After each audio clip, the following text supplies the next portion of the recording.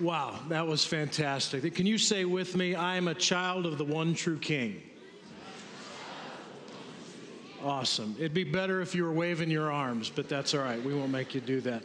Thank you to our kids and to a whole bunch of parents who made a whole bunch of rehearsals and for teaching your kids to worship God and to lead us in worshiping God. I love that song, and I love this story. I love Ray's story.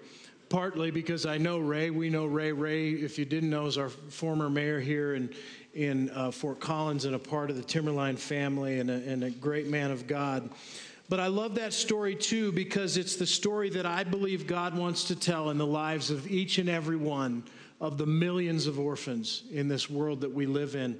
You see, every orphan story is different, some of them very tragic, but in some way, every orphan story is the same in that they all live with the need to be renamed by the redemptive love of our Heavenly Father. And we are given as His people the opportunity and the mandate in Scripture to be a part of leading them into redemption with a loving God and a loving Father. Ray's with us this weekend, and there's a table. He has a table in the mall. Love for you to go by and meet him if you'd like. He's written a book. It's a great book. I highly recommend it, called Baby Boy R, and it's his story. It's the story of redemption, and so those books are available to pick one up, to buy one on the way out as well, so please do that if you can.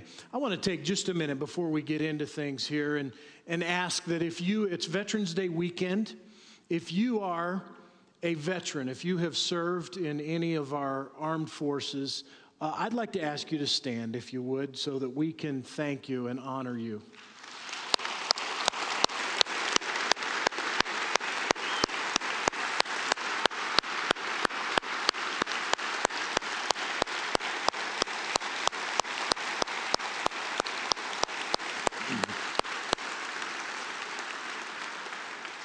We thank God for you. Thank you for who you are, for what you've done for us.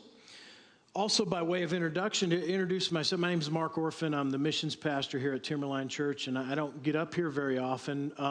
And so I wanted to mention that, but also to say Kristen and I are advocates for Christian adoption and orphan care and other places. And so from time to time, we get to share at other places, and when I introduce my name, people will kind of look funny at first, and eventually someone will always say, "Did you change your name just like for this cause?" And I didn't, but it's actually a great story, and it kind of fits our theme of labels this weekend. So I will tell you quickly that and I think we have a picture, my great-grandparents, this is their 50th wedding anniversary. My great-grandpa, who's my dad's dad, was born in Greece as Panitis Zapakis, which is a difficult name to say. He lived here with the name Pete Orphan. He ran away from home when he was 12 years old. He's from a broken home, ran away from home and stowed away on a ship at 12 years old. Came to this country, came through Ellis Island. In the first couple of months that he was here, he lived with the label, that orphan kid. Didn't know the language and couldn't really assimilate into our culture. And so he, in a short time, acquired the name, and it became his legal name, Pete Orphan. And I'm proud of that. And I'm proud to be a part of that story and that heritage. And there you go. So I didn't change my name. He did. And so anyways, that's it. Orphan Care Weekend has already been introduced. And we are one of a growing number of churches every year that takes a weekend and sets it aside in November to celebrate and to look at God's heart for orphans, for fatherless children. Why would we do that? Why would other churches do that? Why is this a growing movement amongst churches? And I want to just jump right into the question, why must the church care for fatherless children? Well, first of all, God commands it. And most importantly, God commands it. James chapter 1, verse 27, which is a pretty familiar passage in Scripture, says, "Religion that God our Father accepts as pure and faultless is this, to care and look after orphans and widows in their distress, and to keep oneself from being polluted by the world. Both. There are two things there, two very distinct things, and it's a mandate, it's a definition. This is what God's people are to be, collectively and individually. Practical charity and personal purity. It's not one or the other, it's both. It's not an option, it's a mandate that is who God created us to be and commands us to be as his people. Psalm chapter 82 verse 3 says, defend the cause of the weak and the fatherless. Isaiah chapter 1 verse 17 says, seek justice, encourage the oppressed, defend the cause of the fatherless. Plead the case of the widow. Proverbs 31:8 is a passage of scripture that I love. It says, speak up for those who cannot speak for themselves. That is what a fatherless child is. Someone who cannot speak for themselves. For the rights of those who are destitute. We could go on and we won't, but the truth is that orphans or fatherless children are singled out 41 different times in God's word. So clearly, the orphans and fatherless children, they have a special place in God's heart. And God intends us to pay specific attention and to be, as being a part of his people, to care for people that he mentions so often and are so close to his heart. The poor are mentioned over 2,000 times in Scripture. Our mandate to care for the poor. And when you think about it and you understand what the plight of a fatherless child is, orphans are the least of the least when we talk about the poor. They have no influence, no voice, no control over future opportunity. They are subject to the whims of agencies sometimes or people who just place them in different, but they don't have any say in that. Secondly, Christ's love compels us to care for fatherless children. If we really understand what God's love is, the major theme of Scripture and God's Word is that you are blessed to be a blessing. God truly did create us to pour his blessings out on us and to love us. But he did so in a way that he intended, and Scripture is clear to say, that he intended for us to embody his love to others in the world. And so he didn't just pour out his love on us so that for our sake, but because we are here on this earth that he created, and there are people who are lost and broken in this world. And to understand really what Christ's love is, it is that he is shaping in us and creating in us his image to embody his love and to be his hands and feet to love others. And so to understand what Christ's love is, to understand his heart for orphans and fatherless children. 1 John 3:16 in the Message translation. I love how it reads in the Message translation. Not John 3:16, this is 1 John 3:16, says this: if you see some brother or sister in need, some orphan, a fatherless child in need, and you have the means to do something about it, but you turn a cold shoulder and do nothing, what happens to God's love? It disappears, and you made it disappear. We sang earlier, if not us, who will be like Jesus to the least of these? God placed us here to be that, to be his love for those that are broken. Thirdly, human need demands it, and this is really just about numbers. There are between 4,000 and 5,000, almost 500,000 kids in the foster care system in our country. These are children who have no place to call home, no parents to call mom and dad, no people to care for them on a daily basis, and no family group to belong to. Almost 500,000 in our country. If you look worldwide, there are 150 to 160 million orphans in the world. Now, if you're like me, and I care about those numbers deeply, but I hear those numbers a lot, and I can almost feel my eyes starting to blur, because my heart and my mind, I don't know what to do with numbers like that. They just kind of blur and become numbers, because how do you deal with that? It's overwhelming. It's staggering. And I want to challenge you this weekend, do not let those numbers just be numbers. Don't let them blur in your heart and mind, because the truth is that every number has a name, every name has a story, and every story matters greatly to the God who created you and I. Every number has a name, every name has a story, and every one of those stories matters to God and is close to the heart of God, and as his people should matter to us. Fourthly, only the church is large enough to handle this problem, the problem being the orphan crisis in the world that we live in and in the country that we live in. No other institution can handle this problem. God did not create other bodies or institutions or organizations to be able to handle this problem. There's no government. There's no network of social service agencies. There is nothing that can handle the problem of orphan care except for his church. He created us, he empowered us, he grows us, and he mandates us. He set that aside for us. It is our calling, it is our problem, and it's not a problem that's too big for God's people, for God's church. Let me do a little bit of math with you. There are over 300,000 Christian churches in this country that we live in. Over 300,000. Today, there are 102,000 children in our country that are waiting for adoption. Waiting. They've been cleared. No one has parental rights. The only thing standing between them and a loving family is that family stepping up and bringing them into their home. 102,000. Now, with a little bit of simple math, if one family in every two churches, just one family in every two churches in this country adopted one of those children, that part of the crisis would be taken care of. This is not a problem that the church can't handle.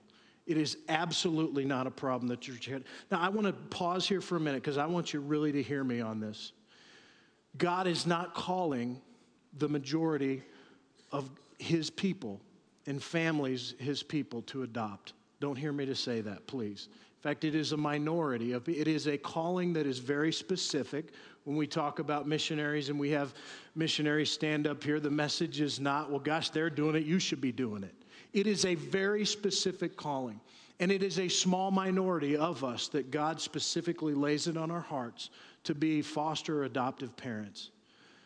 But I do believe that within God's people in this country, there are people that he wants to raise up and he wants to whisper in their ear. And for the rest of us, there are all kinds of roles by which we can support those families, and we'll talk about some of those in a little bit. This is not a problem that the church united cannot handle. Let's talk about the over 400,000 kids that are in the foster care system in our country.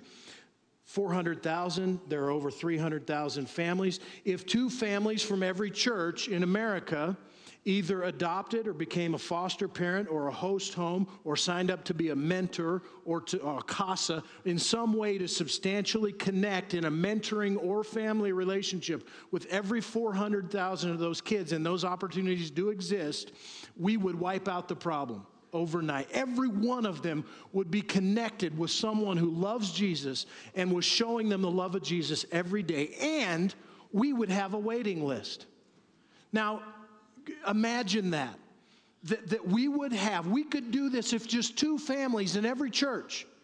We could take care of every county in this nation, and we could walk into every county administrator's office and we could say, we have connected families as the collective church in this county. We've connected families with every one of the kids in your foster care system, and we're caring for them in different ways. And here's a list. We've got a waiting list.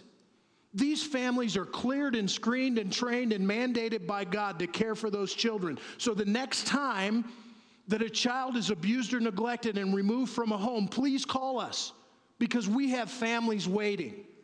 Would that be awesome? Do you believe that that might be God's heart for his people and for fatherless children in this county, in this country? I believe that it is. I pray and I hope that in my lifetime that happens, that there isn't a waiting list of kids waiting for us. Rather, we have a waiting list that we can hand to the system and say, we're waiting. Please let us know. The church is large enough, and God has empowered the church to handle and to manage this problem. God has a purpose and a new name for every life. A purpose and a new name. I can't say it better than Ray's story did in terms of God pre-scripting a specific purpose for every life. Psalms 39 is the 139th Psalm is a beautiful promise that every person has a purpose that is prescripted by God as our creator before we were ever born. There was never a child born that God did not love enough to die for, and that he doesn't have a specific and an individual plan for. Ray mentioned that term illegitimate child, and that term makes my skin crawl. There is no illegitimate child. There is no accidental child in this world. God created individually and specifically and has a purpose for every one of those children. The world is full of millions of adults who have screwed up. And the results of their actions are children without homes. But there is no illegitimate child. Isaiah chapter 43, verse 1, which is kind of our theme verse for this weekend, says this: "Don't be afraid, for I will protect you. I will call you by name. You are mine."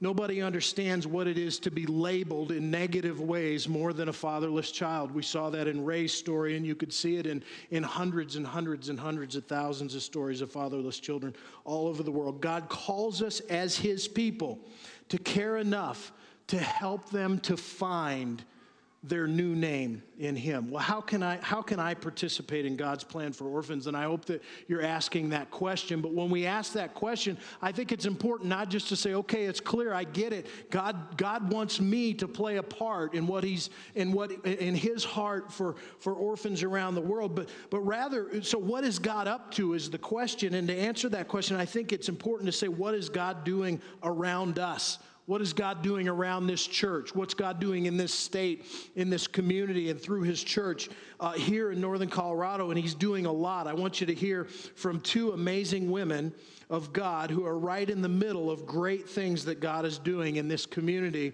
and in this church. Carrie Stewart, who leads all of our orphan care ministry here at Timberline Church and actually regionally in northern Colorado, and Dr. Sharon Ford. I'm here with Dr. Sharon Ford. She has been with the State Department as the Permanency Placement Director for 30 years. She recently retired, and we are so happy to have her here with us this weekend. Dr. Ford, you have made a huge impact in our state. You have united the faith-based community in a powerful way. You have impacted children's lives significantly. What prompted you to do this? The kids. It's always about the kids, and so it's always been about the children. Dr. Ford, what do you think a loving family does for a waiting child? Family gives a child an opportunity to grow, to struggle, to experience life to its fullest with people who care and support and meet that child's needs all along the way. What kind of opportunities do you want to see our children receive? That is such a powerful question. Our kids, Colorado's kids, need a family. First of all, their birth families. Their families healthy, being able to stay at home, stay in their home school, having the church be there to support their birth family. That's what they need first. And then they need the community to really support them and through that process. So that means supporting them as an individual, supporting their birth family, and then if they have to come into foster care, that they would have the church community support them there. Colorado has led the way in uniting faith-based community with kids and families in need. And I've heard you say many, many times that there's still much work to be done. What do you mean by that? You know what I mean is that there's an opportunity to be involved with prevention, preventing kids from coming in to care. And the faith community has such a wonderful opportunity to meet families where they are every day. Sharon, we so appreciate you being here with us this weekend. Is there anything you'd like to share with us today? Any thought you'd like to leave us with? I think one of the biggest things that's on my heart right now has to do with the labels that people give our kids and our families. You're this, you're that. they're just kids. They're just families in need. And there are families in our community in need. And so if we, as community, could not turn our heads and say, that's not my issue, if we could look at it as, these are my neighbors in my community, they're standing in need, and that I could make a difference in the life of a child that would change their future. I could make a difference in the life of a family that could impact them and their future. I'm called to do that. I have a responsibility to do that here in the U.S., in Larimer County, in Weld County, today, and in the days to come. That's what I would ask. God has truly raised these ladies up in this community, in this state, to open doors for us, unique ways. Colorado does lead the way. It's become a national model. And God has used them to create ways that you and I can be engaged in. I'm not going to go through them all, but I want to encourage you. There are 6 tables in the mall at the end of this service. I want you to go out and I want you to meet an amazing team of orphan care leaders who can talk to you about those opportunities. They're going to be listed here on the screen. There are a lot of them. One is to expand your home through foster care adoption, becoming a host family, support and encourage foster adoptive families in Larimer and Weld County through the Finally Home Foundation events, to go to Guatemala, Haiti, or Hot Springs, Arkansas, where our orphan care partners are. And we go every year to those places to pray, to be a part of a prayer team, but to pray by name every day for foster adoptive families that are part of this church, and to give through the offering at the end of this service that we'll talk about in a couple minutes, or to sponsor a child in Guatemala, which you could do this weekend. So please go and find out about those stories. But the second way to examine this question, what can I do, really has to do with you and your story, or me and my story. Because the truth is that this is where every one of us is no different than a fatherless child, and the point at which he allows us to relate personally to their greatest need, and that is to be adopted and to be renamed by a Savior who already paid the price for us. Because we live with labels, don't we? We live with ways that God didn't design for us to understand ourselves or to think of ourselves or even to be known by other people. And our redemption story is that of God taking us and the labels that we've grabbed onto and making us something new. I want to tell you just very briefly a story. People will ask me sometimes, at what point did you kind of really make advocating for fatherless children a passion and something that you spend a lot of your time and energy with? And if I had to point to one moment, it would be a relabeling, a renaming moment. August 30th, 1985. I was 19 years old, and I was standing on the lawn, and I remember it like it was yesterday, of a college campus called Southern California College in Costa Mesa, California. And I was there having been raised in a single-parent home. My dad left and never came back, and left my mom to raise 5 boys who were very difficult in a lot of ways. And my mom turned to God, and her life is a miracle because she's a hero in the faith and as a mom and as a parent, but I didn't. I let seeds of resentment just kind of grow inside of me. And I grew these labels in my heart that really began to define me and drive me. Labels of I was angry, I was hateful, and I was prideful. And I don't have time to tell you the whole story and how that manifested itself, but at 19 years old, I had a last-minute opportunity to go to college, and so I jumped on it, and to tell you the truth, God opened that door. I know it now, but I was running away from something that I didn't like and as far away from home as I could get, and I had never been in the western United States, much less the state of California, and here I was on registration day, trying to register. You had to financially register to get into the dorms, and I had saved up enough money for a one-way ticket to get there, and I had $62 in my pocket. How many of you know you can't register at a private university with $62? I hadn't bothered to read all the other stuff they sent. Once I saw you're accepted, that was it. I didn't need to know anything else. I'll figure it out when I get there. So I'm standing. So they literally removed me from the registration line and said, "Sir, you're not going to college here. You're not going to bully us, and you just need to go." And so I did, and I was standing on this lawn all by myself, didn't know anybody. And here it was, me and God for the first time in a lot of years. And he had me in many ways, I know now, right where he wanted me.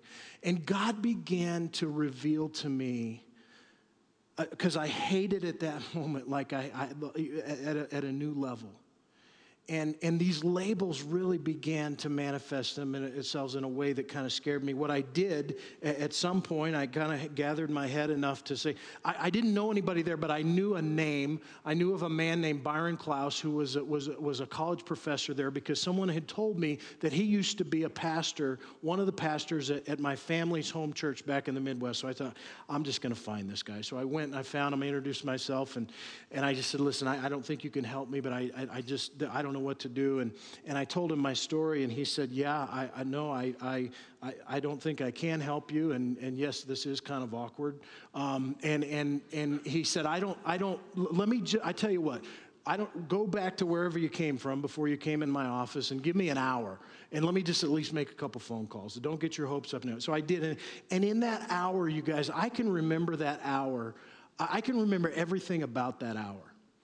Because it was a time again where God was speaking to me, and I wasn't looking for him.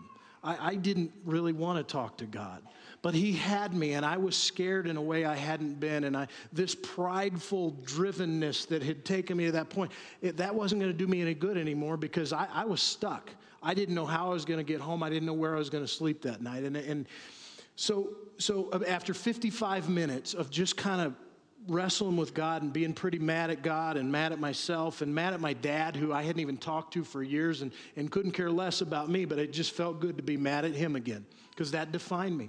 I went back up to his office, and he had this look on his face. He said, you're not going to believe this. He said, I called the church, and yeah, they confirmed that your family does go there, and they had me call someone else, and eventually it connected me to a man who wants to be anonymous.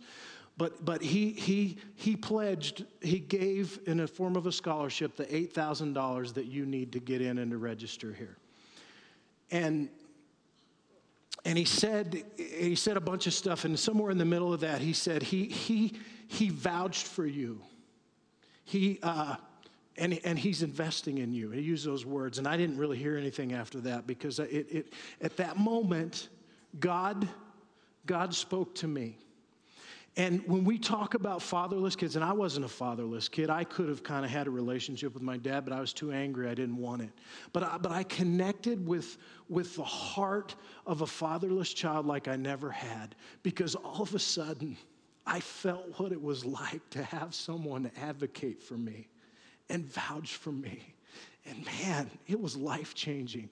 And so God began in that moment to nurture and to grow the seeds of these new labels in my life: caring, forgiving, and trusting. Caring, forgiving, and trusting. And God began at that moment to build something. See, he wanted to do something in me before he could do something through me. And I think I hope you can all grab onto that story a little bit, because that's what God wants from his people. That's who we are. This was the beginning of what God wanted to do through me, but he had to do something in me first. In a few moments, we're going to sing a song, and then we're going to give you an opportunity to give back to God and to support some of the incredible ways that God has allowed this church to do substantial things in the life-changing ways for fatherless children. I can't list them all. I don't have time to do that, but we're going to do that in a few moments. But before we do, I want to pray with you, and I want you to take that name tag out of your program there. There's a little blank name tag that says, "Hello, my name is." I want you to hold that in your hand as you pray. And I'm not going to direct you what to do from this point forward, but I'd encourage you to take it with you. And I would encourage you to seek the names that God might want you to write on there. New names that he has for you. For some of you, this will be a reflection, and it comes to you quickly. Yeah, I remember when I was this, and God made me this, and he gave me a new name. For some of you, that is right now, and you're kind of wrestling through that, and you're wanting God to reveal new names for you so that you can shed some names that you've carried around for yourself. Dear Heavenly Father, I thank you for your grace and your goodness and your power in our lives. And God, I just pray for each and every one of us here. God, we know your promises are true, that you want us to be something new. And I pray that you would whisper in every one of our ears this morning, God, as a reminder of who you've made us to be, or as a revelation of who you want us to be, a new name, God. A new name, every one of us individually. I pray that you would do that for us in this moment as we take time to look at these kids that you care so deeply about. Work in us. I pray this in Jesus' name. Amen. He said it. Every one of these kids is beautiful. Every one of us is beautiful. Worth every scar, every tear. He said it. It's a promise. Believe it, receive it, accept it. Be transformed by the love of Jesus Christ. Thank you for being here this weekend and for considering what God wants to do in and through you, in and through this church, in and through his people, for the sake of children who clearly have a very special place in his heart. Please go on your way out. Stop by the 6 tables. Meet our orphan care leaders. Pray, prayerfully consider a step towards being a part of caring for these children. There will also be prayer workers up here in the front. If you'd like to stay and pray with someone, please do that. Remember this, there are no illegitimate children in the family of God. We are all planned. We are all loved. We are all wanted. Thank you for being here this weekend.